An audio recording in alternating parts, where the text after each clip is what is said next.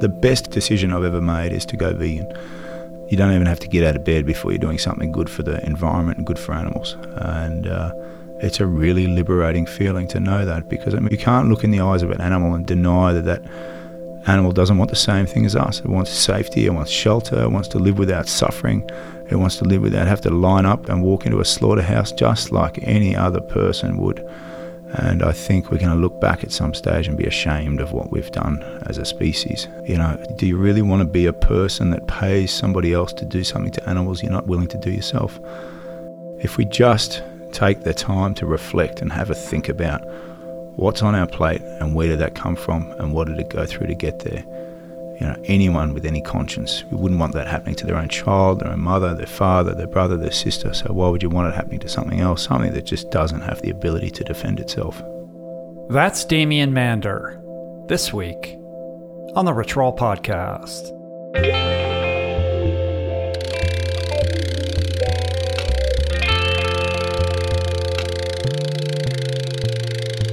The Rich Roll Podcast.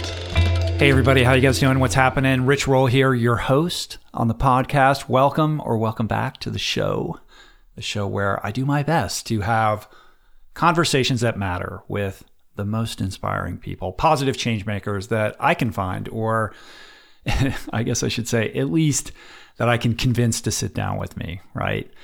I jest. But look, I feel like the show is off to an incredible start in 2019. David Goggins, Dr. Zach Bush, Killian Jornet. And today's episode extends that trend with a truly remarkable human being, the vegan sniper himself, Damien Mander. Damien is a guy I respect deeply, a guy that I've wanted to get on the show ever since I watched his incredibly powerful and moving TED Talk. It's called Modern Warrior. Back in around 2013, I think. I urge all of you to watch this video. It just might change what and how you think about what it means to be a man. And of course, I'll put links to that in the show notes. Damien is a former Australian Royal Navy clearance diver and special operations military sniper. Basically, this guy's a massive badass who, after several years and many deployments in Iraq, experienced what I think can only be described as essentially an existential crisis around how he was living his life.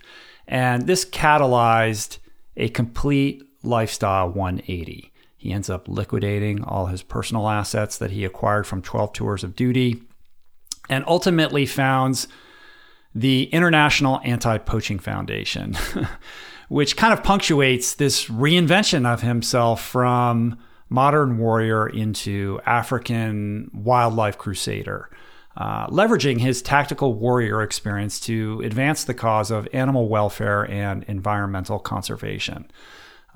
This guy is a very outspoken vegan alpha male soldier turned activist who is now on this amazing life mission to end poaching and trophy hunting. Damien's work has been featured in National Geographic, 60 Minutes, Animal Planet, Al Jazeera, Voice of America, Forbes, and the Sunday Times. And he is prominently featured in the upcoming James Cameron-produced vegan athlete documentary, Game Changers. But please don't ask me when that documentary is coming out. I do not know.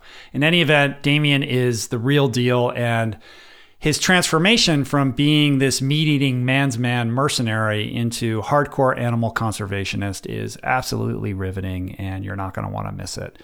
It's all coming up in a couple few, but first.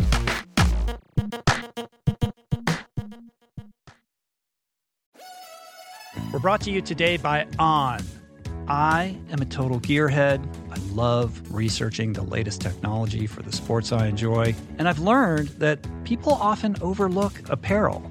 But what you wear isn't just clothes. It is, without a doubt, technology. Technology that can make or break a performance. And I can tell you, after spending 2 full days meeting with the apparel wizards at On Labs in Zurich, that On is innovating in this space like no other with next-gen premium fabrics, and just this heightened level of sophistication and precision and testing and development and intentionality previously unheard of that puts them just miles beyond the competition. I've been rocking On's high-performance running apparel, including the long tees, the weather jackets, even the climate jacket, all super lightweight, tailor-fit, built to move, and just gorgeous to get you out and get it done in fleet-foot comfort, no matter the weather. I'm super proud to be a brand partner with this impressive team, from increasing product sustainability to improved energy return and impact protection. Truly Swiss innovation at its finest. To get you moving, On is offering an exclusive 10% discount. To redeem, head over to on.com/richroll and use code RICHROLL10 at checkout. We're brought to you today by Recovery.com. I've been in recovery for a long time. It's not hyperbolic to say that I owe everything good in my life to sobriety. And it all began with treatment, an experience that I had that quite literally saved my life. And in the many years since, I've in turn helped many suffering addicts and their loved ones find treatment. And with that, I know all too well just how confusing and how overwhelming and how challenging it can be to find the right place and the right level of care, especially because, unfortunately, not all treatment resources adhere to ethical practices. It's a real problem. A problem I'm now happy and proud to share has been solved by the people at Recovery.com, who created an online support portal designed to guide, to support, and empower you to find the ideal level of care tailored to your personal needs. They've partnered with the best global behavioral health providers to cover the full spectrum of behavioral health disorders, including substance use disorders, depression, anxiety, eating disorders, gambling addictions, and more. Navigating their site is simple. Search by insurance coverage, location, treatment type, you name it. Plus, you can read reviews from former patients to help you decide. Whether you're a busy exec, a parent of a struggling teen, or battling addiction yourself, I feel you. I empathize with you. I really do. And they have treatment options for you. Life in recovery is wonderful, and Recovery.com is your partner in starting that journey. When you or a loved one need help, go to Recovery.com and take the first step towards recovery. To find the best treatment option for you or a loved one, again, go to Recovery.com. I'm super proud to announce my next venture, Voicing Change Media. This beautiful consortium of thinkers, storytellers, artists, and visionaries, all committed to fostering meaningful exchanges and sharing thought-provoking content. Voicing Change Media will feature shows like The Proof with Simon Hill, Soul Boom with Rainn Wilson, Mentor Buffet with Alexi Pappas, Feel Better, Live More with Dr. Rangan Chatterjee, and The Conversation with Amanda de Cadenet. You can explore this network and all its offerings at voicingchange.media.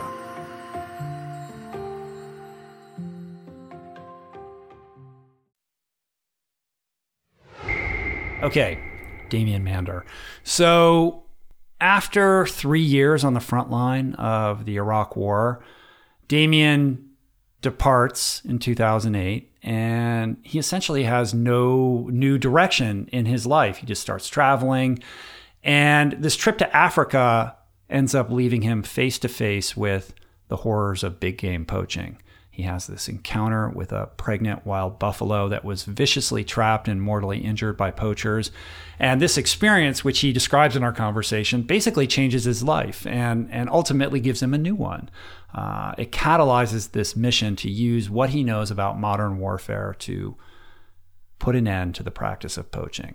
But what's really interesting is that Damien begins to experience limitations in his militaristic approach and strategy. And this is what leads him more recently in 2017 to form and found Africa's first armed all-women anti-poaching unit tasked with protecting rhinos, elephants, and other wildlife. The unit is called the Akashinga, which translates into the brave ones. And these incredible women are really changing the way that animals are protected in this part of the world, arresting poachers without firing a single shot. And Damien is now convinced that women really are the answer and the future in this movement, that women really will be the ones to change conservation forever. And I think there's a lot to be learned here. Damien, again, absolute badass. You do not want to fuck with this guy, but his heart is massive. His story is incredible. And his work is changing not only the poaching and trophy hunting landscape, but how we think about masculinity in the modern age. So without further ado, here's Damien. Thank you so much for coming up. I've been anticipating this conversation for a very long time. It's a pleasure to meet you, man. Your work is inspiring, and it's an honor to talk to you today. Likewise, Rich. Thanks very much, mate. I think a good place to start is to kind of establish the world of poaching and what's currently going on right now. What is this? Like, explain this whole world of poaching. I mean, poaching is illegally taking something from nature that you're not supposed to be taking. That comes in many different forms, whether it's removing plants or even rocks, right up to killing elephant and rhinoceros, either for the tusks in the case of the elephant or the horn on the rhino, the bush meat, the skins. Ultimately, it's a way to exploit nature and in nature exploit animals, and that's the part that appeals to me, or in terms of trying to stop it, is the suffering that is happening to those animals. And I've got a certain unique skill set, which is unfortunately required to protect nature, and that's where we're at. Mm-hmm. And in terms of the landscape in Zimbabwe and the neighboring countries, break down the kind of economics that is fueling this whole industry. Well, poaching is often a function of greed and of poverty. Of greed coming from places like the Far East, where ivory and rhino horn are two highly desired prizes, basically. And what that results on the ground is people that are either trying to make a living or trying to get further and further in front, going out and taking what they can from nature and selling that. And it's another currency for organised crime, and often the victims, other than the animals themselves in organised crime, are the people that are at the lowest levels, who are there to carry out the function of killing these animals. Sure. I mean, there's poachers that are simply just trying to survive, and then there's organized crime, right? Where the profit margins are super high. I mean, the price for these tusks is insane. Well, I mean, in the case of rhino horn, a rhino horn can go for up to $35,000 a pound, and it's not uncommon for a rhino to have 20 or 30 pounds on its snout. These animals, they should be locked in safes, but they're out there running around in the bush, and it takes a very concerted effort to try and give them every chance of survival. And in the case of poachers, they've got to be right once. We've got to be right 100% of the time. Of course. And the demand for these tusks is driven by places like China and Vietnam, right? China, Vietnam, Malaysia, Hong Kong, Singapore. The belief is that they hold mystical health properties. Well, with the case of ivory is used as carvings, trinkets, creates status. When these tusks in full, and particularly the bigger ones, are turned into these intricate pieces, they carry a lot of value, and that's seen by certain cultures as a form of investment and beauty and art. In the case of a rhino horn traditionally has been used as part of traditional Chinese and traditional Vietnamese medicine, varying curing qualities that are recognised in those cultures. But recently what we've seen is it's become a status related good, and that is, it's similar to having a Rolex watch, and particularly in the way that business is done in these parts of the world. Being able to present someone with a piece of rhino horn or a trinket made out of rhino horn, it demonstrates wealth and a certain level of capacity.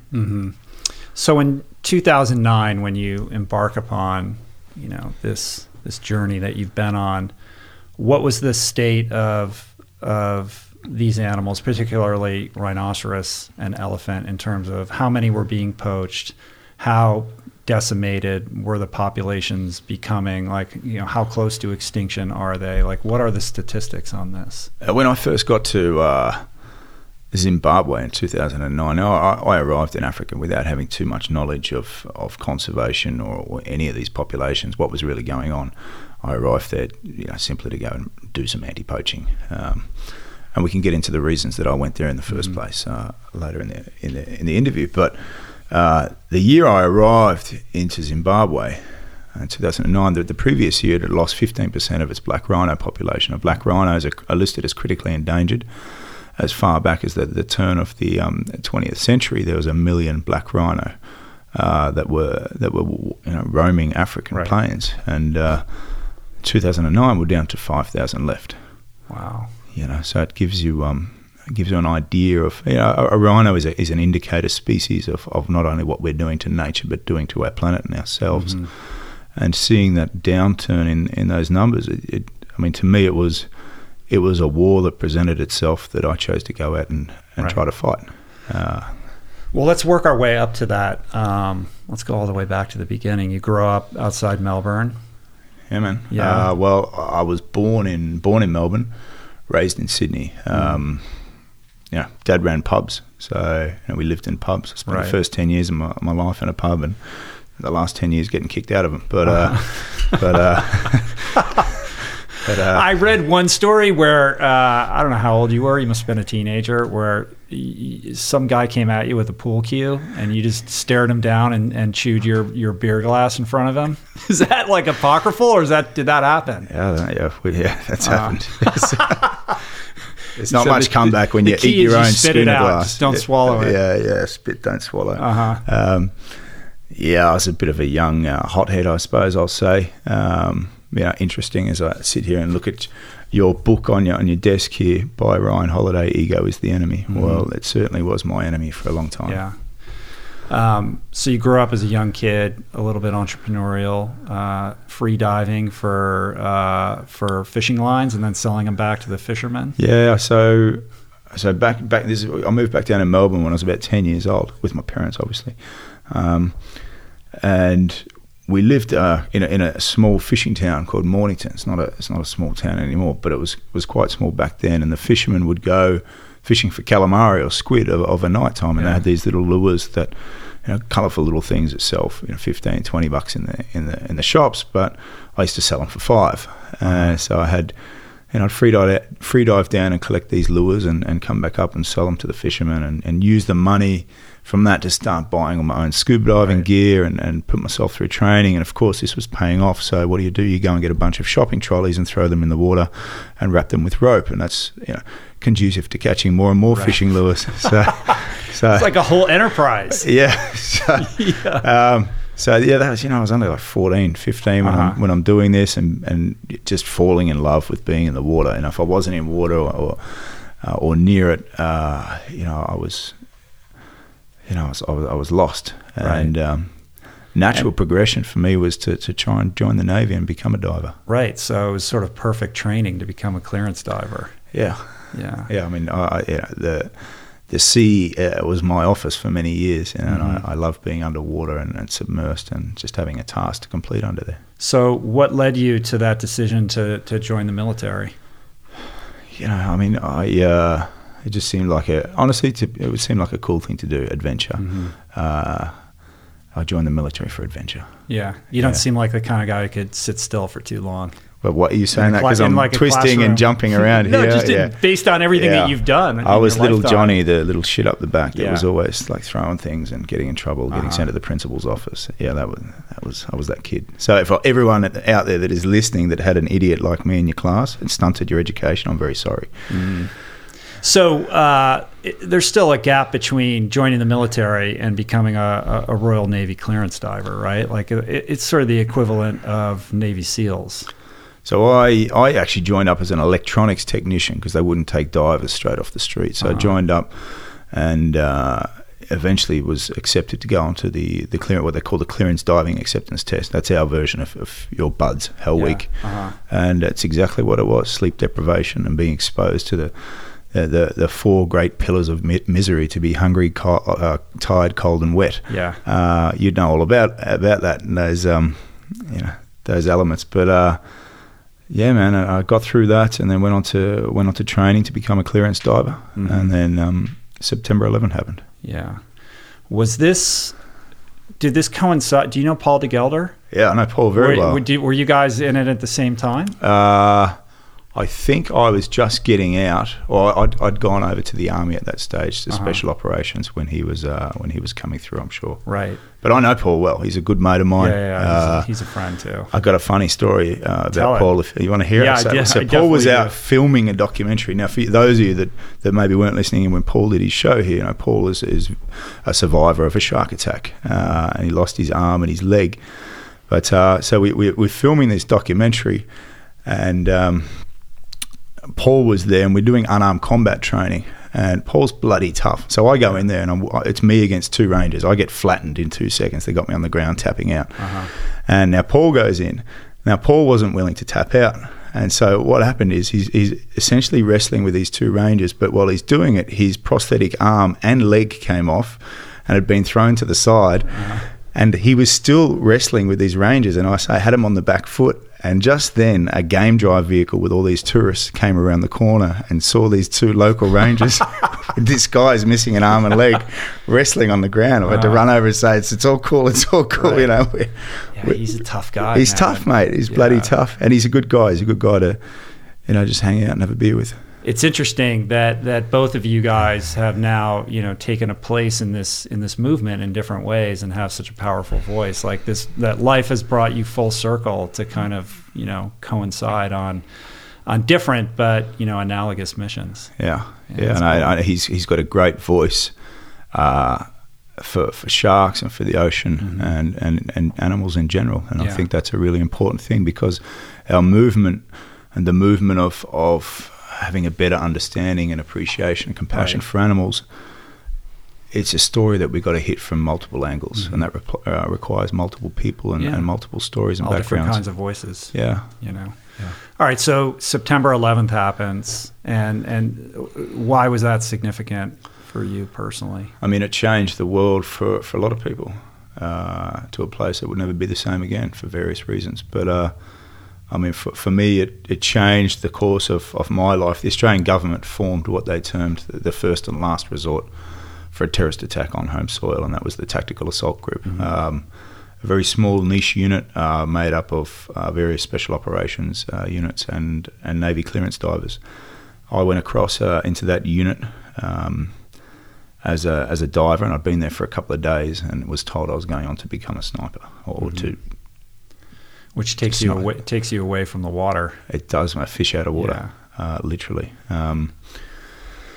And so that was it, man. I went and trained and then passed, qualified, and went online as a special operations sniper. When was that? 2003, 2004, yeah. And then you get deployed?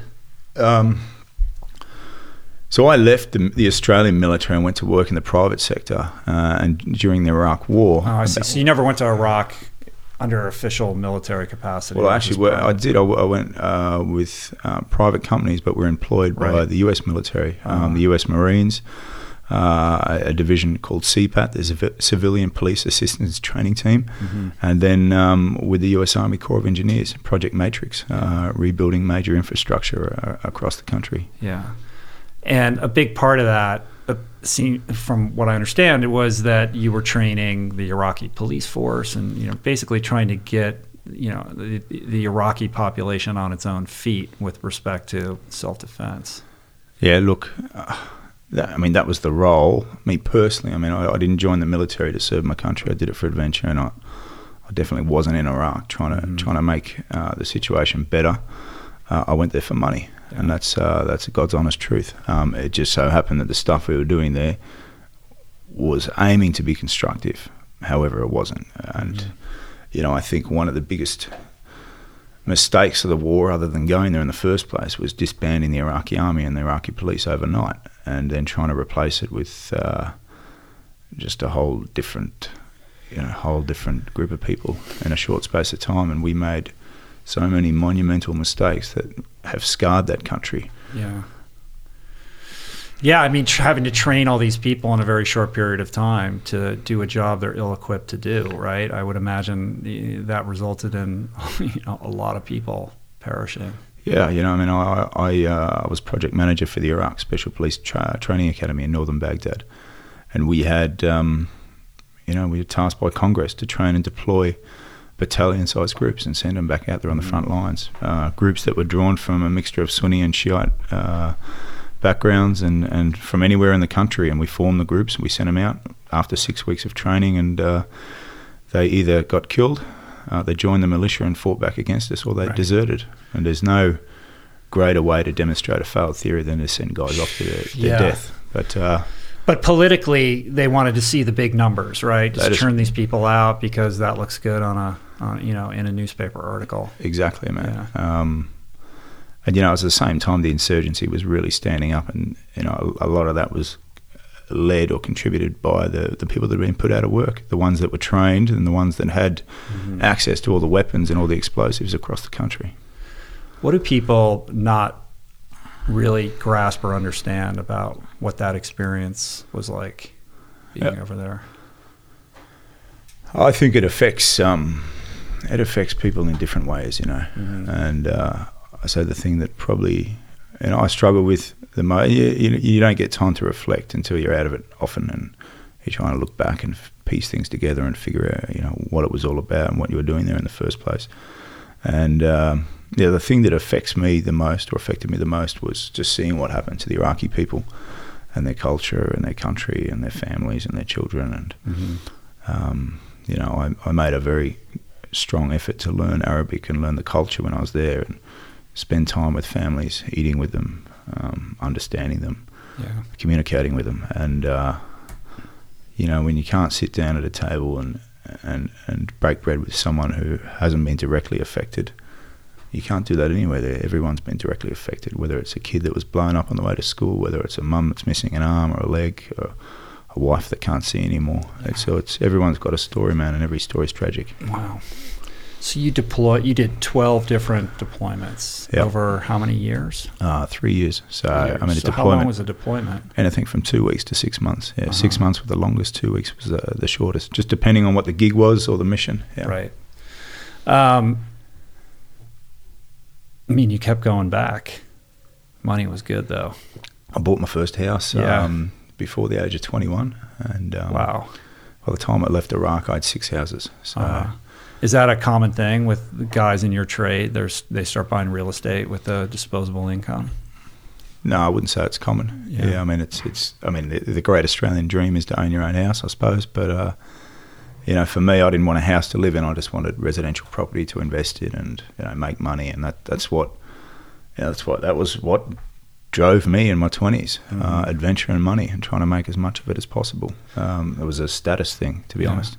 So after that 12th deployment, was there something inside of you that said, I'm done, I've got to find something else to do? I was starting to get complacent. We're going out running up to 4 missions a day and just complacent, and that wasn't fair on the people around me. I had enough money, had enough houses that, if I was smart with my money, I wouldn't have to work again for the foreseeable future. Turns out I did after I spent it all on setting this thing up. But we're going to get to that. But I spent 9 years of military, and I suppose I was just burnt out, man. Mm-hmm. You're sitting there, you're like a coiled spring for 3 years over there, and same shit day in, day out. Get up, draw your weapons, roll on missions, and then come back in and fucking sit there and try and watch a television show and go tune to the out. grocery store. Yeah. It has to be super weird and disorienting. I had a woman in here to do the podcast the other day who suffered terrible PTSD from her deployment, to the point of coming close to suicide and having lost a bunch of people that she was close with. And it was interesting to hear, her journey back towards trying to become whole again after that experience. Do you qualify as somebody who experienced PTSD, or did you just think you needed to find a healthy outlet for all of that adventurous energy that you have? I suppose the danger with PTSD is thinking you don't have it, or saying it doesn't affect you. I think there's no way you can go to a place like that and not be affected in some way. And also, it doesn't affect you straight away for a lot of people. Right. It simmers below the surface and then rears up, often with a combination of other factors in your life. But no, man, I mean, if a car door slams or there's a loud, unexpected bang, I'm like, wow, yeah, still on the roof, man. Yeah. But I get a little bit of anxiety and stuff like that. But I suppose that's what you get when you roll around expecting to get blown up at any stage for any extended period of time. You carry that with you. But for me, I think for a lot of people that leave war, the hard part is leaving purpose. And when you go, and I hate to say war is purpose, but it's not necessarily the war, it's the units you're working with and the people that you're side by side with. And these are, in my case, they're brothers.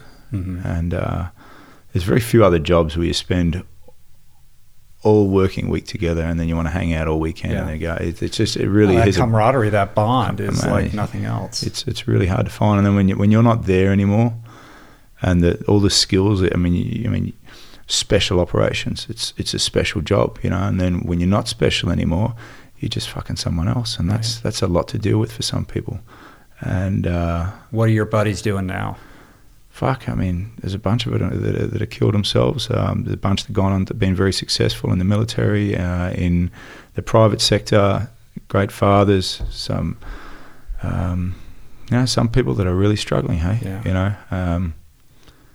had a bunch of guys go off and follow the diving side of stuff, deep sea or saturation diving. But for a lot of guys, it's tough, and women as well, of course. So you go to South America first to basically like party. I mean, what was the idea? Yeah, man. I read a book called Marching Powder, and they said the best cocaine in the world was made inside San Pedro prison in La Paz, Bolivia. So I thought I'd go and check it out. Yeah. How'd that go? Yeah. It tasted like shit, but it smelled good. Uh-huh. But, Look, not a year I'm proud of, but I suppose we all got to look back on certain parts of our life. But I think I'm asking you not from a pure interest, but really because I think it's important. Like, I'm always super interested in, how people take their pain and turn it around. And I think in order to really kind of understand that, like, I want to understand like what you endured and what you went through and like where it took you, because at some point there was a powerful catalyst that set you on a whole new trajectory. Yeah. Yeah, I mean, South America for me was about bottoming out, hitting rock bottom, and I don't know if that was a self-destruct mechanism that I felt I had to hit to realise, am I going to go all the way through the floor, or am I going to use that to bounce back off and come back up the other side? And fortunately, it was the latter. Came back up the other side. But how long were you down there? 11 months in South America. So yeah, man, just partying the whole time. Right. And it was my way of just tapping out and just, I don't know. You tell yourself some funny things when you think you've been working hard and you deserve a break, or you deserve things that may not be good for you. Yeah, your mind can play some really good tricks. Trust me. Yeah. I know. Yeah. So are you sober then? Are you like totally off everything, or was it just mate, I still have a beer and have a drink, love a beer and a drink and all that. But let's just say I consumed my share when I was over there of drugs and alcohol. It was it was a dark time.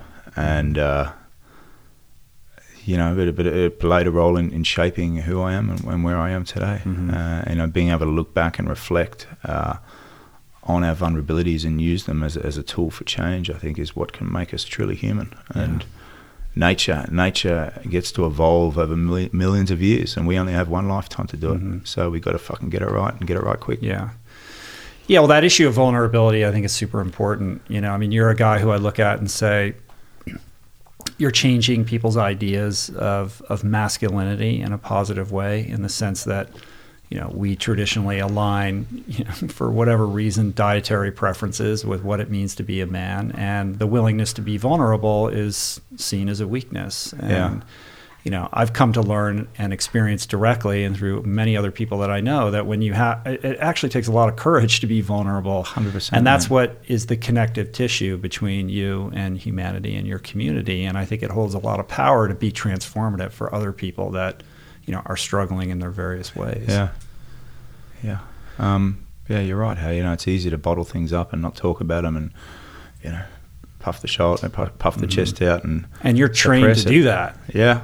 I mean, well, it's expected. Yeah. There's a difference between being trained to be like that or being expected to be like that. And I think being expected to be like that is harder. I don't to explain the difference. If you're trained to be some tough guy, but then everyone thinks you're a tough guy. I mean, a lot of the guys we work with in special operations now isn't just a bunch of big 250-pound guys covered in tattoos. There's all different shapes and sizes, and it's the small, quiet guy in the back corner you've got to be scared of, not the big loudmouth with the tattoos. Yeah, I've heard that. Yeah. So, and for me, I suppose the hard part was I was a hard footballer, and I was a tough scrapper as a kid, and it almost like I felt as though I was always having to do something to prove who I was, and to prove the next thing and impress someone, and that, I suppose, has been one of my biggest downfalls. Yeah. Where does that come from, you think? I don't know, man. Just as a kid, just trying to find your place in the world, out there, and figure out who you are and where you're from. And I suppose, you can get on a slippery slope pretty quickly. And I did some cool stuff, but I wouldn't say I was happy with the person that I was. Mm-hmm. So how do you get from South America to Africa? One-way ticket. Oh, did you go straight from there? What's that? Did you go straight from? No, I went home, had about 11 months worth of dirty laundry to take back to mum, and I went home and just put some weight back on, and I got down to 89 kilos. So what do you got? What's that in pounds? I don't know. I'm sure somewhere it's probably like 200 pounds or something. Right. You're like what, like 240? 250. 250. Yeah. Uh-huh. So I just went back home, mate, spent some time with the family. I'd been away for the better part of 3 years, and I'm very close with the family and everything. So went back there, regrouped, and off I went, man. I had a one-way ticket. Why Africa? Look, I read a lot of Wilbur Smith as a kid. Honestly, it was another adventure, and I heard about anti-poaching some years earlier. Actually, I just got a message from a mate yesterday. He said, I remember you talking about that in 2003 in a bar, and I'd heard it years earlier as well. So that's interesting. It just sounded like a cool thing, and it's. But was it just Africa? I mean, did you have an intention of seeking out this whole anti-poaching thing? Yeah, I mean, I was going over for another adventure, another chapter in Damien Mander's life. I wasn't going to do anything constructive. I was looking for a fight, not a cause. Right. And it was another, I would say, was a misdirected use of my energy and skills at the time. Yeah. Mm-hmm. Well, looking back, not so much. Your intention, maybe. Yeah. Things have worked out. Things have worked out really well, and I suppose. I'm really happy with where we're going as an organisation. I'm happy with my own personal evolution and just, I suppose, and I'm proud to say the courage that I feel I've had to stand up for those that can't speak for themselves, and to try and be a role model, particularly to younger men. And we don't have to hurt things to be cool. You don't have to put people down to be cool. You don't have to be a sniper to be cool. You don't have to eat meat to prove how macho you are. You can just be you, and you can be much more powerful and courageous and much more of a role model when you do what you believe in.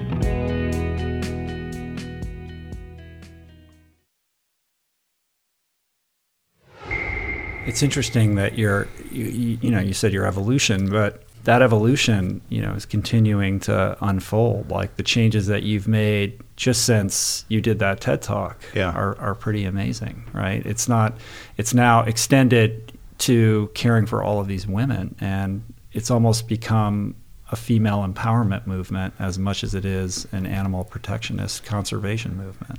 Yeah, interesting you say that. At the core, we're a conservation organisation, not necessarily a female empowerment organisation.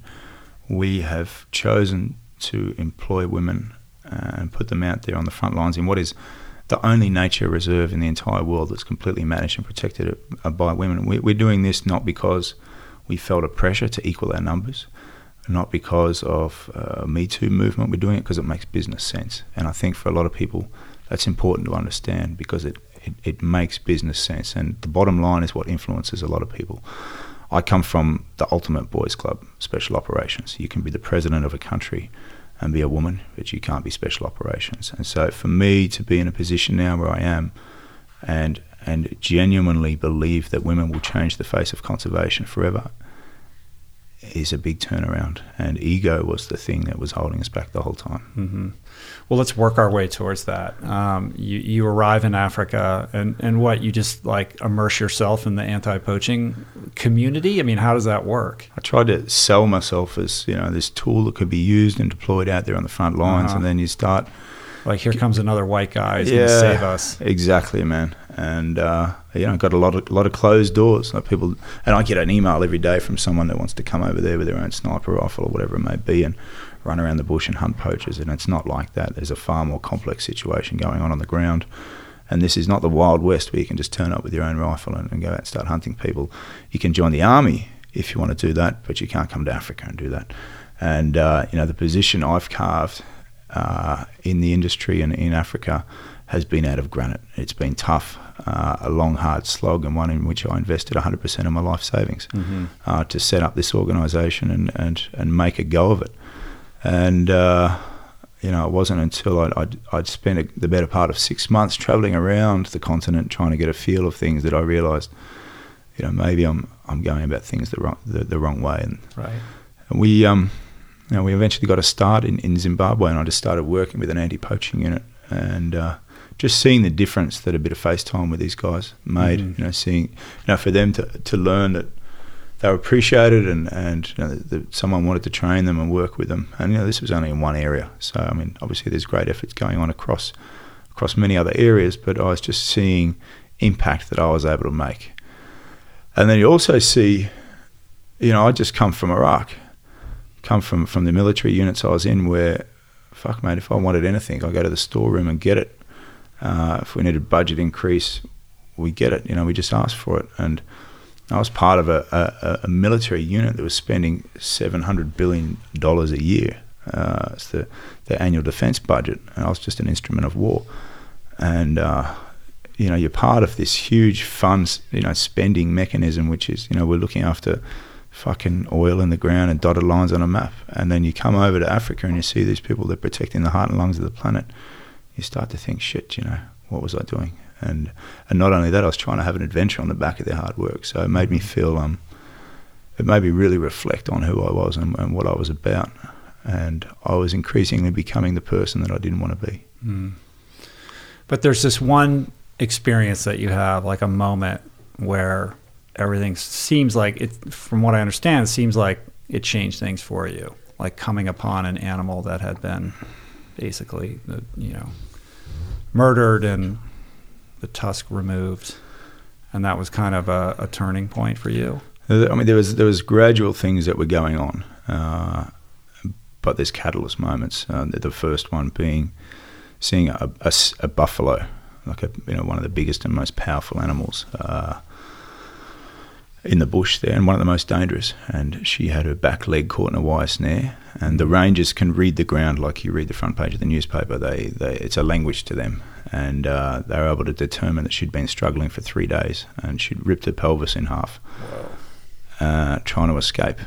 They use these wire snares. They're like landmines. They stay there and designed to trap animals that walk through around the legs, the neck, the head, whatever it may be, and indiscriminate. Yeah. And animal doesn't, it's confusing when you're trapped in a bit of wire and you don't have hands to undo it or anyone to help you. And we had to euthanize her. We had to put a gun to her head and pull the trigger, and she gave birth to a stillborn calf. And that's I may appear to be a tough guy, but something like that'll break your heart, mate. Yeah. And the thought was, if there's a way to bring to bear this skill set that you have and, kind of institutionalize it, it could provide a line of defense against essentially what you're combating, which is, a highly organized, well-funded operation to poach these animals. Yeah. And up until that point, the line of defense was not organized, not well-funded, people that certainly lacked the skill set that you have to deal with this problem. Look, there's a lot of good efforts that are taking place out there, but not enough of them. And there's a huge imbalance in this world in terms of what we're willing to give towards protecting nature and animals. I think about 5% of all charitable giving that goes out is dedicated for animals, domestic and wild. Is it only 5%? Wow. And the environment, religion gets about 30%, and the rest is all humanitarian stuff. So there's we want to look after ourselves. We got to look after nature to be able to do that most effectively. And look, I saw a problem. I had two things. I had a certain skill set and I had money, so I decided to do something about it. Mm-hmm. Simple as that. There was no long-term thinking about it. I mean, I was enrolled to go and be trained as a chef down at Silwood in Cape Town at the time, and that was going to be my next life choice. And then once I'd got submerged enough in this with the Rangers, that was it. Sell up and start up. So you sold all your properties to self-fund this thing? Yeah, I didn't pay myself a salary for the first 3 years, and just used the rest of the money to pump back in vehicles and aircraft, training centres for Rangers, supporting various programs. And then we got to a point where we had $2,000 left in the bank. I thought, shit, I need to figure out how to fundraise. So, yeah. And get on a plane and come to LA. Yeah, well, start doing TED Talks. Yeah, that'll help. But this is many years ago. We started the organisation. It was sort of ragtag, small operation. And who are you recruiting to be your feet on the ground? Were people in the community or some of your peers from special forces? Like what kind of dudes? A combination of the two, and we were working largely to empower Indigenous forces, and ones that were already in a role, not necessarily going out to train new forces. And it's just, a lot of the skills that they need out there on the front lines are very similar to what we needed in the military. And we don't need SEAL Team 6 out there on the ground protecting these animals. We just need people that we can trust, people that are willing to work hard, that are well motivated and well led, and with the right basic equipment. And I always say what we're doing, the first 90% is just working with people. And we can't replace people with algorithms in Africa. The most important asset and the most valuable asset is the people there. And if you work with them and just focus on the first 90% of your model is getting them well motivated, well led, well equipped, then that'll generally solve most problems. The last 10% you can start introducing the sexy stuff, like the drones. Everyone wants to talk about the drones, but you're always bringing it back to the people. Yeah, well, there's been a number of trials done with drones in Africa and in conservation. And the bottom line is conservation doesn't have the budgets that the military does, and so we sit there stuffing around with bits of equipment that the military superseded decades ago, and trying to make that work, when in actual fact there's a reason the military has evolved, and that's because they've evolved to things that work in tougher theatres. We don't have those budgets. Yeah. Are there certain areas where everybody knows these are the established front lines where the poachers tend to navigate towards? Like, how do you know where the hot spots are, where the poachers are going to be? Like, how does all that work? Yeah, definitely. One of the programs we ran was on the eastern side of Kruger National Park's border, on the Mozambique side of the border, and that is essentially the piece of land that separates a third of the world's rhinoceros from most of the world's rhino poaching syndicates. And that is very much the front lines there. And the border was essentially the front line of the war there. And because they wander off the protected land, and then they're fair game for that, or? Well, when they wander across the border into Mozambique, where South African forces could not cross the border and pursue them, they knew that they could sneak up to the border, shoot, cross over, shoot, and then get straight back across to Mozambique. And we stopped that. We created a viable force on the Mozambique side of the border that was able to pursue Mozambicans on Mozambican turf.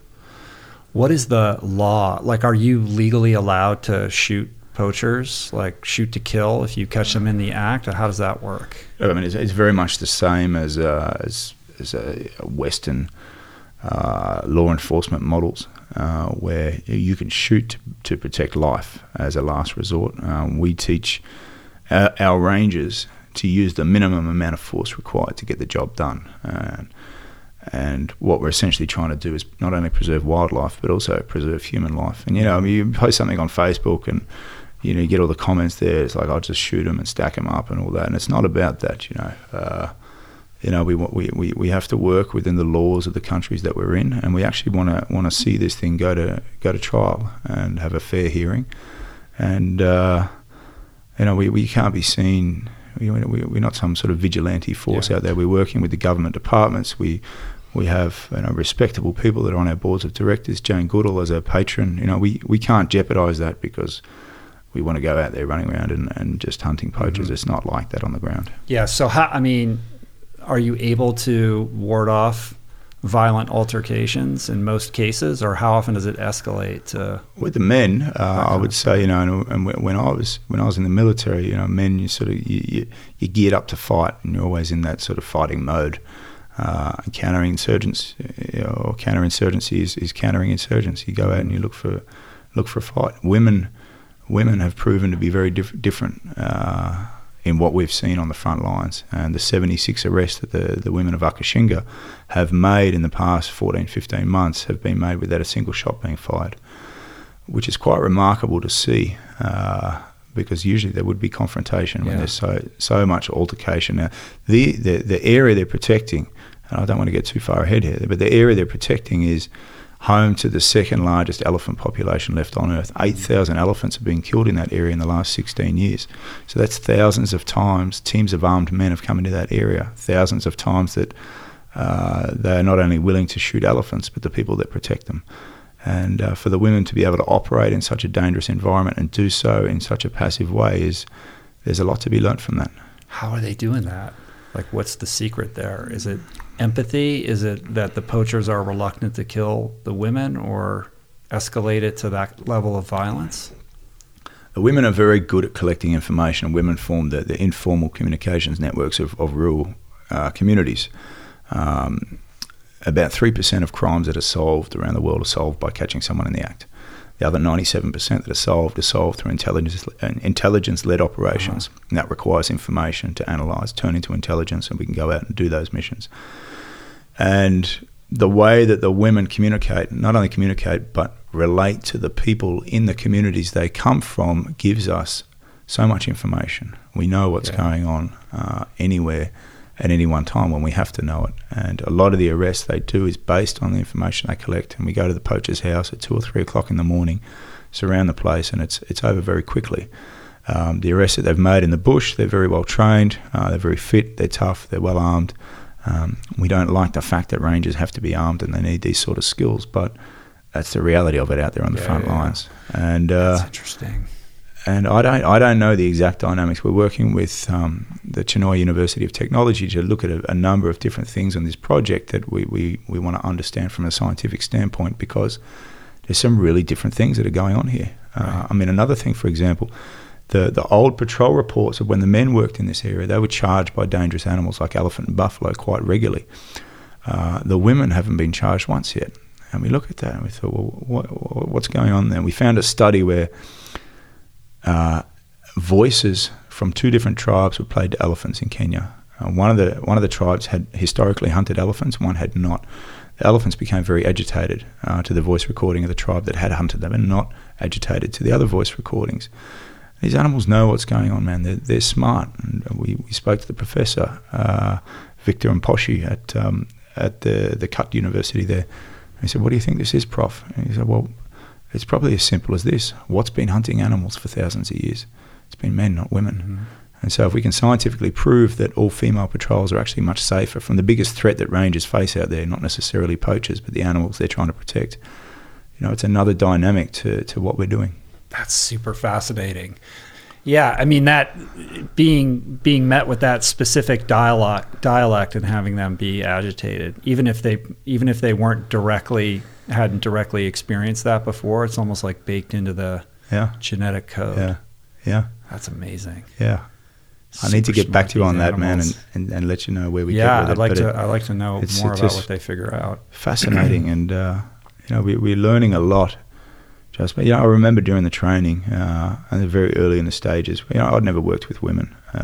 All our units were all male, and just watching them. they'd been given a team building task, and I was getting super frustrated that there wasn't all the grunting and groaning that you would expect with doing what we were putting them through at the time. And I was about to go and intervene and just say, look, if you don't want to be here, then just you can pack your bags and leave. Okay, we only want people that are putting in 100% effort all the time. And then I shut up, bit my tongue, and went shut up and sat down and just watched them.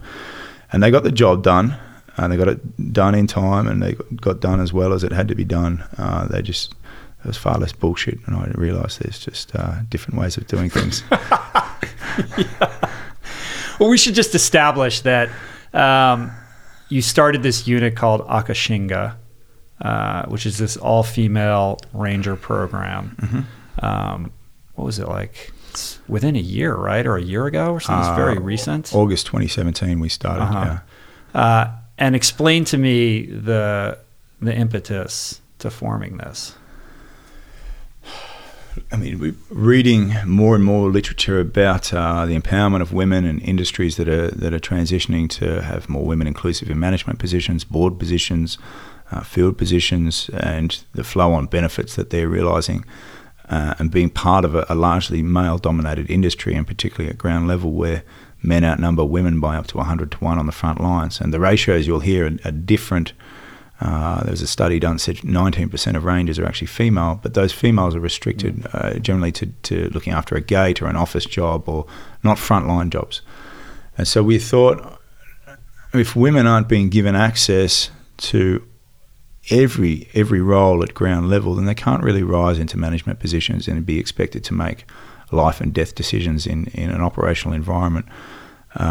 They can't do that without having all that experience behind them. And I thought, well, if we can't progress as an industry that's had tens of billions of dollars invested into it, and we're still talking about animals going extinct, then maybe we need to relook at how we're doing things. I read an article, I believe it was the New York Times, about the US Army Rangers, and they were putting a platoon through that had a certain percentage of women on there. Now, I have a close affiliation with the US Army Rangers because we got into a spot of bother in northern Baghdad, and those guys came and got us out of there. So I thought, well, if these guys saved my ass in northern Baghdad, and they're actually transitioning and including women in frontline roles now as rangers in the Army, then maybe we need rangers, wildlife rangers that are females in Africa. And I mean, there's certainly women that are employed out there in various roles, but we looked at other projects that were including women, and it seemed almost like a token gesture, like women were being put in certain positions but not given the opportunity to complete all the roles. So we thought, let's do a selection and see where it goes.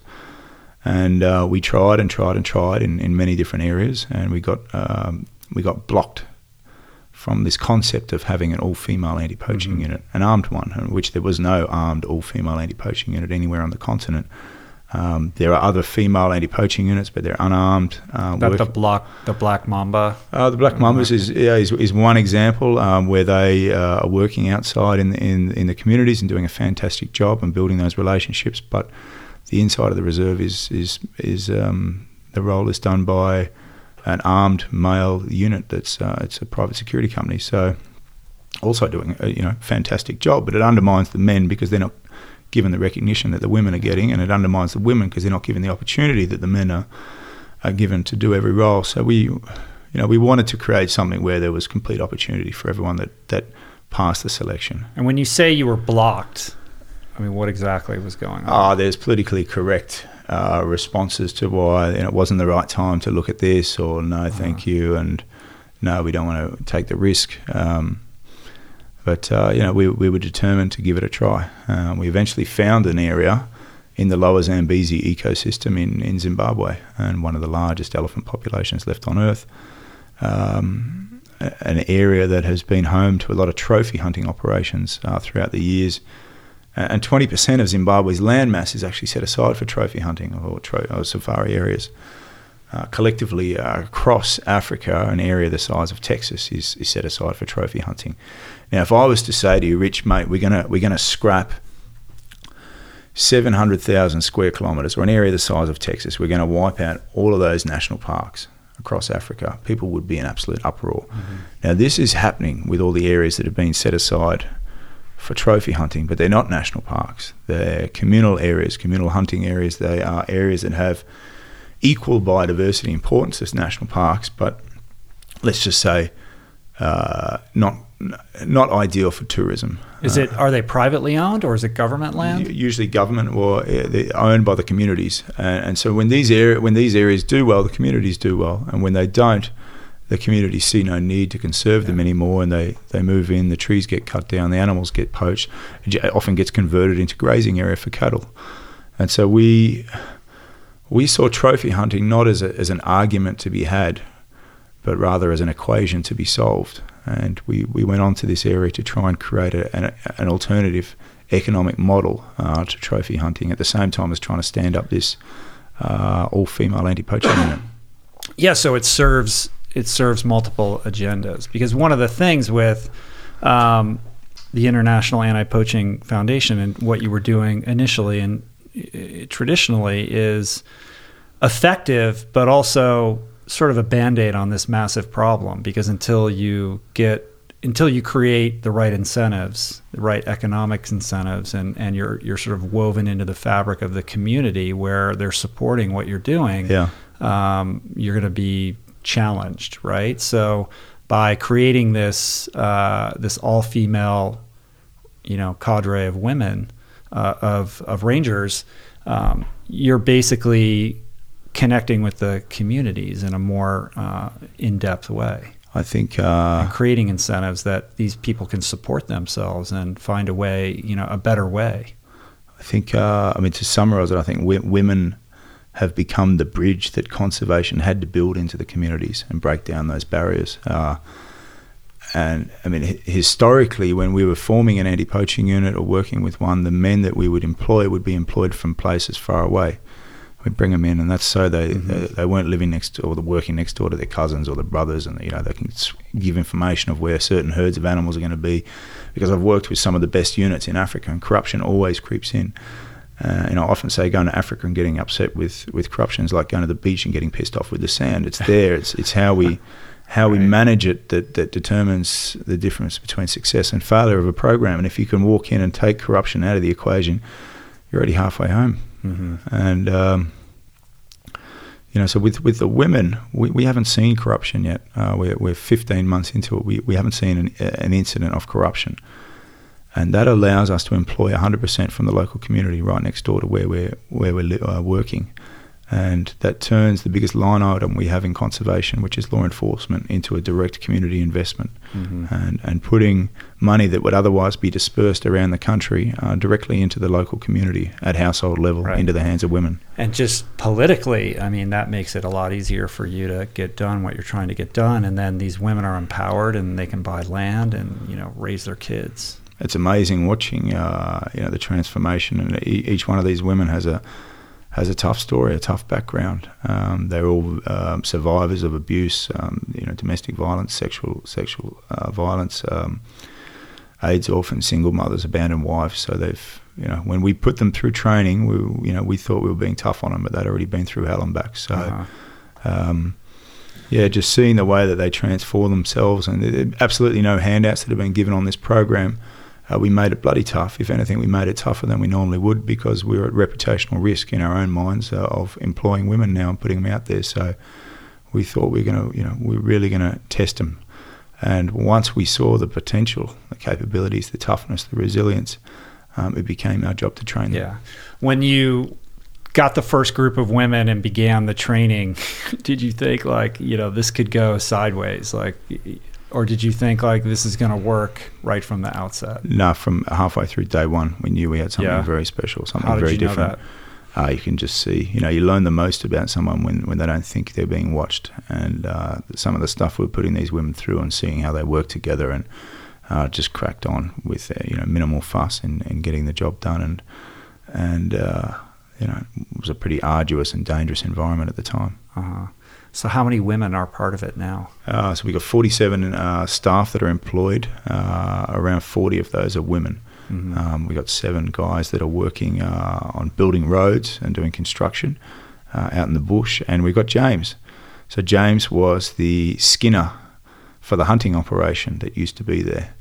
And So when someone would come in and shoot an animal, which doesn't happen anymore, we've bought the company, the area out, working with the other stakeholders there. So we've bought out the options to hunt there ever again, and putting different models in. But James, who was left over there, he's now being trained as a vegan chef. So he used to skin animals. He's now skinning potatoes and carrots. Yeah. And all these women are eating vegan, right? Yeah, the whole program's vegan. And we took that stance by making the program vegan, not necessarily making the women vegan, but giving them the opportunity and the understanding of why we think conservation should be leading the pack in terms of driving a vegan message around the world. You know, people that sign up for conservation because they love the environment or animals or a combination of the two, and what better way to protect animals than not to stick them in your mouth? Yeah. I saw the 60 Minutes piece that just came out recently, right, in Australia, on the Akashinga, and it's emotional. I mean, to see these women coming from the circumstances that they were in to this incredible place of empowerment, and then to be recognized, and when they go back to their communities or they go to schools, like everybody knows who they are. Like it's a big thing. Yeah, there's this unintended social engineering that's going on there in these communities, where women were once, I won't say outcast, but treated very poorly, and they weren't necessarily victims of circumstance. They're largely victims of men, and to see now the way that they carry themselves and the respect they have in the local community. The way they've been able to break down the barrier between conservation and community and build relationships and conversations instead of conflict. It's a testament to, I think, what is a natural quality that these women possess. What did the male villagers think of it? So when these women were coming for selection, they were told to go back home, to essentially piss off back to the home and carry out their job there as domestic workers. And they stuck their head down and they turned up and they went through the training, and the ones that made it through are now just fantastic ambassadors in the local communities. Abigail, young lady, she's 19, finished school about a year and a half ago. She goes back to her local school now. She's mobbed like a rock star by every young girl in that school, and she creates hope for them. And that's special to see in a community where women get pushed constantly right to the back of the line. Right. And what is the effectiveness of the unit in terms of combating poaching? So when we first got in there, we would see animals as wildlife as little as once a week. We're now seeing animals coming in on every patrol that we're going out. The women have made 76 arrests, which is sort of unprecedented success throughout that area. The distance between where they operate from and where they're making those arrests is getting further and further apart. So the information they're getting is driving them into the syndicates and mid-levels of the syndicates and breaking those open. Information that they got last year implicated former First Lady Grace Mugabe in ivory trafficking. That led the Zimbabwean government to set up a task force. So here you've got the most oppressed demographic under the Mugabe regime for 37 years, being women in rural communities, now responsible for triggering an investigation into one of the most powerful women on the continent. Wow. So Mugabe's out now. Has that changed anything politically? Well, President Mnangagwa has taken over, and we are hoping that more investment and more visitors to Zimbabwe will see. It's actually a very safe and beautiful country. And Mnangagwa's daughter, Tariro, is one of the rangers that works with this program. Oh, wow. Yeah, and it's better than didn't Mugabe's wife get busted for poaching? Yeah. So that's and Mugabe's kids would be on Instagram tipping champagne over their Rolex watches and just carrying on like brats in general, and here you've got the daughter of the current president. She spends time out there on the front lines patrolling to protect the natural heritage. Oh, that's a huge change. Yeah. Do these syndicates operate with relative impunity? I mean, what is how effective is the government? Is the government complicit at all? Like, what is the level of corruption that allow these crime organizations to flourish. Yeah, look, I don't think corruption is isolated to Zimbabwe, and I suppose any different government department is going to have your good people in there and your bad people, and I don't think Zimbabwe is any different to the other countries over there. It's always tough for governments to look favourably upon conservation, particularly in the current climate, because conservation is becoming increasingly militarised. And it's becoming increasingly militarised because people are becoming increasingly desperate. And so we put up bigger fences and more guns, and we're at war with the local population on a continent that's going to have 2 billion people on it by 2040. Now, when a government is seen to favour those actions, they're viewed by the people, their voters, as favouring the lives of animals over people, and that is that pushes the priority of conservation further down the list. Now, with these women forming that bridge into these communities where we're not having a war with the local population, we're having a relationship with them, it actually brings conservation into a much more favourable light for the government. Mm-hmm. And as somebody with boots on the ground over there, what is the real relationship between conservation and trophy hunting? Because there's this argument among hunters that, by participating in this structure that exists over there, that is actually contributing to the promotion of conservation because of how they use the funds. Look, I used to hunt. It's a chapter in my life that I will be having to take to the grave. That's me. What I dislike more than hunting is the fact that we as a global community have accepted it as the only economic model to look after so many areas and relied on it and this unethical model where people pay to come and shoot something so they can hang it on their wall has been the only way we've been able to come up with those funds. And for us, as I was saying before, we wanted to look at it as an equation to be solved. And where hunting has put money into certain areas to fund the protection of those areas, that funding is drying up, and we do need alternative models. Yeah, I would imagine social media has played a part in making it less and less popular for people to embark on those trophy hunts. With Cecil and the like, it's got to be a dying thing, is it? It definitely is. Hunting is an endangered species itself, and one which I think is going to be increasingly reserved for the uber rich. You've got reduced wildlife populations from poaching and in some cases hunting, trophy hunting, and there is a distinction between the two. Poaching is illegal, and sanctioned trophy hunting is legal. And then the third, we've got tougher policies and laws surrounding the export of trophies such as ivory from countries like Zimbabwe to places like America.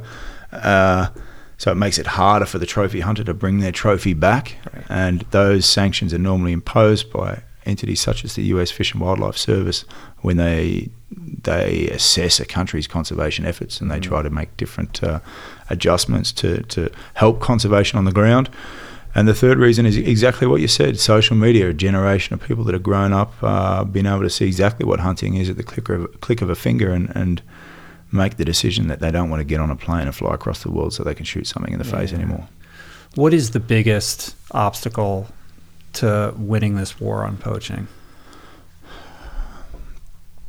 Look, I think we definitely need a shift in the balance of how we look at protection of the natural world, and our future as a species is directly intertwined with our willingness to preserve biodiversity. And if we don't wake up and actually get behind this environmental move, whether it's doing something about climate change, a small change, a big change, whatever it is in your own home with your own children, if we don't do something, then we are the endangered species. This rock has been spinning through space for 5.3 billion years, doing its thing, and it survived much worse than mankind. And unless we can seriously get together and get behind this environmental movement and shift things like this, this crappy proportion of funding that we have in the not-for-profit world from 5%. 5%, seriously guys, 5% to look after the natural world, the world that we all have to live in and inhabit, and all these other animals have to live here too. If we can't seriously get that right, then we're fucked.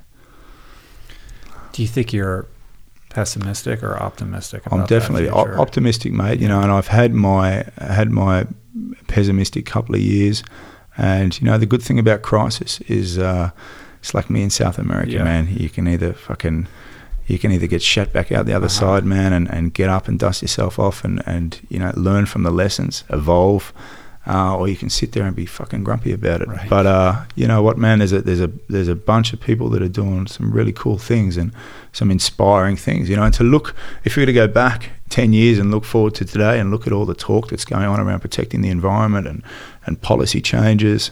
I mean, yeah, there's a lot of shit things going on out there, but you know what? We're aware of them, and when we're aware, we can start to make changes. And I don't think that, you know, there hasn't been a point in history where people have been so excited about trying to do good things for the environment. We just need more and more momentum. Yeah.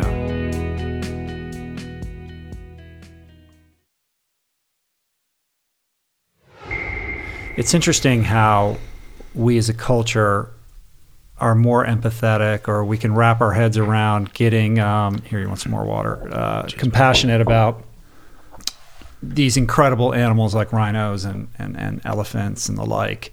But right under our noses is this, you know, massive industrial complex known as factory farming, and we just can't find it in ourselves to extend that same sense of empathy or concern to, you know, cattle and chickens and fish and these other animals that, you know, we consume voraciously. Yeah, that's speciesism, which is the same as sexism or racism, allocation of different values and rights to different species and animals, depending on how convenient they are to us. And this is, you know, I was a victim of my own bullshit when I walked around the bush for 4 years, refusing to acknowledge that a cow has the same capacity to suffer as a rhino, and the only difference we create between their two abilities to suffer is the difference we create in our own minds. And you know, I was a master of coming up with all these excuses as to why we, you know, other animals didn't need the same level of appreciation as what the ones were that I was protecting. You know, cows aren't going extinct, or, you know, they've been bred for us to eat.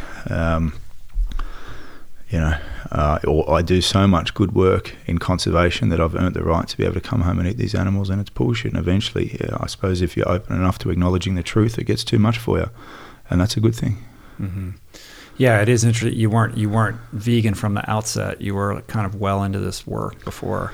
You know, that switch for yourself. I mean, I come from a background of hunting, not caring for the environment, and not giving a shit about animals, and I'm not proud of that, but you know what? It's a good start point to have a conversation with pretty much anyone in the world, because, you know, some people are born close to perfect. I was, you know, quite the opposite, and it's being able to change and being able to identify where the mistakes are and use those as lessons. And, you know, I can sit down with the hunter from Texas. I can sit down with the guy that likes to eat his steak, because that used to be me. Yeah. You know. Well, not only that. I mean, you're not, you know, a dreadlocked hippie. You know, it's like you walk in and you cut this very masculine frame, and you have your background that you have, and I think that you know, with that gives you some gravitas to walk into a room and be taken seriously on issues that perhaps would be dismissed if somebody who looked different than you was trying to communicate them. Yeah. You know what I mean? Yeah. I mean, it's back to that like issue about masculinity. All different shapes and sizes, you know. And I'll still say that the best decision I've ever made in my life, out of everything I've done, places I've been, the best decision I've ever made is to go vegan, and to acknowledge that. And you know what? You don't even have to get out of bed before you're doing something good for the environment and good for animals. And it's a really liberating feeling to know that, because I mean I don't think there's anybody out there listening today that doesn't have some sort of connection with animals, whether it's a dog or a cat, or you go out to a farm, or you've been to Africa, or whatever it may be. You can't look in the eyes of an animal and deny that animal doesn't want the same thing as us. It wants safety, it wants shelter, it wants to live without suffering, it wants to live without have to line up and walk into a slaughterhouse just like any other person would. And I think we're going to look back. We're going to look back at some stage and be ashamed of what we've done as a species. And, you know, it's fucking good to be on the right side of history, Rich. What do you think is the biggest stumbling block for most people in wrapping their heads around going vegan? Honestly, acknowledging the truth. Because you flash up the story or the video of where meat actually comes from, people are pushing, I turn it off, I don't want to see it. People don't want to know, people don't want to acknowledge the truth. They know it, they just don't want to listen to it. And, if you really let your own guard down internally, let your guard down and analyze yourself and just, do you really want to be a person that pays somebody else to do something to animals you're not willing to do yourself? And, I think... if we just take the time to reflect and have a think about what's on our plate and where did that come from and what did it go through to get there, anyone with any conscience, we wouldn't want that happening to their own child, their own mother, their father, their brother, their sister. So why would you want it happening to something else? Not only something else, something that just doesn't have the ability to defend itself. Yeah. Certainly this movement is on the rise. More and more people are adopting this lifestyle, but there's still a long way to go for full mainstream adaptation to it, I think. There's a long way to go, but we're a species that responds well to crisis, and I think, we've been digging our own graves with our teeth as a civilization, and I think we're starting to understand that when we look at global warming and we look at the effect that the meat industry is having on our planet and on our health. We're not fucking stupid. We know what we're doing. We just don't acknowledge it. And I think as we get further and further into the corner, people are starting to wake up, and it's cool. It's actually exciting, mate. It is. I come here to LA, I go to New York, wherever, and I type in vegan restaurants, and all these red dots pop up, and you walk in and you can't get a bloody seat anywhere. And it's a good thing, man. Good things are happening by good people, and it's catching on. Yeah, and young people are really on board with this in a way that my generation isn't, which is exciting. You know what? And funny you should mention that, because so many people say, we've got to get the children involved. That's where the future is. That's bullshit. Everybody, it's never too late to change. Okay, we can't rely on the children to fix this. The next generation, it's everyone's responsibility. It's everyone's responsibility now. Just because we've done something for 50, 60, 70 years that may not have been right, it doesn't mean it's too late to change. Right. And, it's a very liberating thing when you get with the program. How old is your son now? I've got a 5-year-old son. 5-year-old. And I've got a young daughter as well now. You have a daughter too. Yeah. Wow. So what is the world that you would like to see for them? I'd like them to be able to grow up in a world where animals are not treated as commodities, where animals are given the right to live out their lives as we would like to live out ours. And that is, the flow-on effects when we have that compassion towards animals and protecting the environment is I think, a much happier world for us all to live in. Yeah. It's amazing work that you're doing. I would presume that you're here in the States trying to raise funds and awareness, right? So if people are listening to this and they want to learn more, they want to get involved, they want to contribute or donate, how do they do that? Yeah, thanks for asking that, Rich, mate. Yeah. I come over here 3 times a year and do a bunch of lectures around the country, fundraisers. This trip is a short one, 2 weeks on the ground. And if anybody wants to know more information, they can go to www.iapf.org or type in anti-poaching into Google. It will come up, the International Anti-Poaching Foundation. But yeah, it's no donation is too small or too big. I'll throw that one in. But yeah, we really appreciate all the people around the world that make the work that we do on the ground possible. And what do you most need the funds for? Like, how would you deploy those funds if you could meet all of your budgetary dreams? So at the moment, we are scaling up the Akashinga program. So we're about what we do is we buy the long-term leases in collaboration with the local community of these hunting areas. And we're looking to purchase the place next door now, and that's going to cost us just over $300,000 a year to run. And that will be a 25-year lease on that area. So for 25 years, and we'll renew it again after that. That'll be 50 years that hunting will not take place on there. Yeah. And animals can just do what animals do. go about their lives. We've got a 2025 vision of having 20 areas that will be reclaimed from trophy hunting. It'll take 1,000 women to manage and protect, and putting $6.2 million a year into the local communities. It seems like it's super scalable, right? To take the training techniques that you have and deploy them to groups of women in different communities, across Africa and beyond. And also, it seems like a system that would work well for other types of endeavors beyond animal protection. Mate, funny you should mention that. So well. We go into an area, a conservation area in a small country in southern Africa, and able to switch the dynamics in the local community where law enforcement is involved, and in a much more positive way, much more cost-effective way. We don't need helicopters and more guns and bigger fences. We're having those conversations. But if we can do this in a conservation setting, imagine what we can do outside of conservation, beyond Zimbabwe. I think it's really exciting to see where this program is going to go. Yeah. And what are the differences country to country, when you go to the neighboring countries outside of Zimbabwe? Does the legal landscape change? Is poaching different there? 56 countries on the continent. Everyone is different, some in better ways, some in worse. Look, every country we're operating now in Kenya, Mozambique, South Africa, and Zimbabwe. We just did a leadership training program in Uganda last week. So we're constantly having to deal in different climates, different settings, different languages, cultures, and political structures. So we actually have a matrix where we assess what we're going to do and where we're going to do it and why. And political will is a very high scoring metric in that calculator, if you want to call it that. And it's a very powerful thing when you have political will behind you and in favour of conservation, and it's a huge hurdle when you don't. Yeah. What's the biggest obstacle or hurdle that you're facing, like short term right now, that you're trying to overcome? Look, funding is always a tough struggle. We're an organisation that has some of the best people in the industry at ground level running the programs and trailblazing in conservation, and then we've been less successful in hiring the fundraisers or getting our head around it ourselves. Mm-hmm.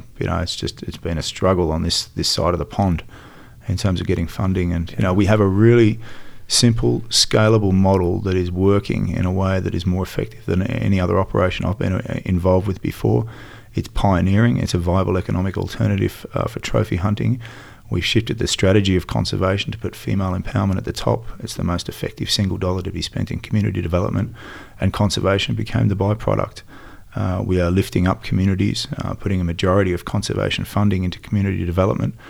And on top of all that, the program is a launch pad using some of the most powerful ambassadors we have in these societies, driving a plant-based vegan message at grassroots rural level.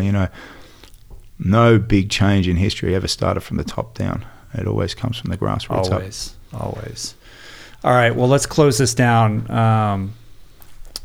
Parting words for somebody who's listening to this, who perhaps is coming into this awareness for the first time, had no idea these things are going on in Africa, is new to the vegan message, is interested in taking that first step, getting involved as an activist or just in terms of their own personal consumer choices every single day. What can you leave for that person? Yeah, look, we can't change the world by ourselves. We can do it together, and that starts with changing the things in our world and changing them for the better. We can't protect every animal, but we can protect the ones that are in our lives. And I think if we just open up to ourselves and acknowledge the truth of where our food comes from and the suffering that is happening to animals out there, if we just acknowledge that as individuals, I think the world could be a much better place. Hopefully one day I'll be out of bloody work, because animals aren't being threatened. Animals aren't being treated as commodities. They're being treated as people, and people that deserve our protection. And I think that's everyone's responsibility. We have to train men and women up to certain levels with various skills and arm them and send them out into the bush, risking their life every day to protect animals. The simple way to protect them is not to stick them in your mouth, and we can all do that. That's the power that we all have, and it's a powerful thing. Powerful indeed. Super inspirational. Thank you for everything that you do. You're doing incredible work. So for everybody that's listening, please explore Damien's world and what he's doing. Get involved, contribute, donate. If you haven't already, please watch his TED Talk. Also the 60 Minutes piece on the Akashinga. I'll link those up in the show notes so you can learn more, and come back and talk to me again, my friend. Rich, thanks very much, man. Yeah, and thanks for what you do and the message that you drive, and everyone out there too. For those sitting on the fence, just keep reading, keep educating yourself, because once the shutters come up, they never go down again. Peace. Plants. Super intense, unbelievably inspirational. Thank you, Damien, for sharing your story with all of us today. I love you. I love the work that you're doing. To learn more about Damien and his mission and his advocacy, please visit the show notes on the episode page at richroll.com. I got tons of links there where you can do a deep dive into Damien's world and work. And please extend yourself to let Damien know what you thought of today's conversation by hitting him up on Instagram at Damien_Mander, Mander, or on Twitter at Damien Mander. Also, visit IAPF.com. That is the International Anti-Poaching Foundation website, and get involved. If you're looking for some nutritional guidance, check out our meal planner at meals.richroll.com. Thousands of plant-based recipes, all customized based on your personal preferences, unlimited grocery lists, grocery delivery integrated into the service in most metropolitan areas, amazing customer support from a team of highly trained health and diet coaches available 7 days a week, and you get all of it for just $1.90 a week when you sign up for a year. So go to meals.richroll.com or click on Meal Planner on the top menu on my website, richroll.com, and get started today. If you'd like to support the work we do here on the podcast, there's a couple simple ways to do it. Take a screen grab of the episode that you're listening to, that you're enjoying, and share it on your favorite social media platform. Make sure you subscribe to the show on Apple Podcasts, on Spotify, on YouTube, on Google Podcasts. Leave a review on any of those platforms. Share the show with your friends across the dinner table in person. And you can also support the show on Patreon at richroll.com/donate. I want to thank everybody who helped put on the show today. Jason Camiolo for production, audio engineering, show notes, interstitial music, tons of help with the website. Blake Curtis and Margot Lubin for video and editing. Jessica Miranda for graphics. Ali Rogers for photography. DK for advertiser relationships, and theme music, as always, by Analemma. Thank you for the love, you guys. I will see you back here next week with another incredible episode. Who's coming up next? Let me see. I got to look at the calendar. I should know this before I record this. Oh, Marco Borges returns to the podcast. He's got a new book out called Green Print. I love that man. This is a great conversation. So that's going up next Monday. You have that to look forward to. Until then, I hope Damien left you with a few things to think about, to ponder when it comes to how we tread on this beautiful planet that we all share. Until then, peace, plants, be well. Namaste.